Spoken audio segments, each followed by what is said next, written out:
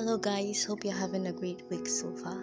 Today I bring to you a piece titled Home by the Kenyan Somalian poet Warsan Shire. No one leaves home unless home is the mouth of a shark. You only run for the border when you see the whole city running as well. Your neighbors running faster than you. The boy you went to school with who kissed you dizzy behind the old tin factory is holding a gun bigger than his body. You only leave home when home won't let you stay. No one will leave home unless home chased you. Fire on the feet, hot blood in your belly. It's not something you ever thought about doing, and so when you did, you carried the anthem under your breath, waiting until the airport toilet to tear up the passport and swallow each mouthful of paper, making it clear that you will not be going back.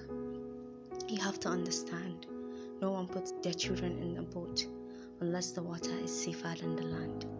Who will choose to spend days and nights in the stomach of a truck unless the miles traveled meant something more than journey? No one will choose to crawl under fences, be beaten until your shadow leaves you, raped, then drowned, forced to the bottom of the boat because you are darker, be sold, starved, shot at the border like a sick animal, be pitied, lose your name, lose your family, make a refugee camp a home for a year or 2 or 10, stripped and searched, find prison everywhere, and if you survive, and you're greeted on the other side with go home blacks, refugees, dirty immigrants, asylum seekers, sucking our country dry of milk, dark, with their hands out, smell strange, savage, look what they've done to their own countries, what would they do to ours? The dirty looks in the streets suffer than a limb torn off. The indignity of everyday life, more tender than 14 men who look like your father between your legs. Insults easier to swallow than rubble, than your child's body in pieces. For now, forget about pride. Your survival is more important.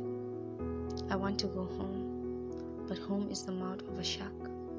Home is the barrel of the gun, and no one will leave home unless home chased you to the shore, unless home tells you to leave what you could not behind, even if it was human.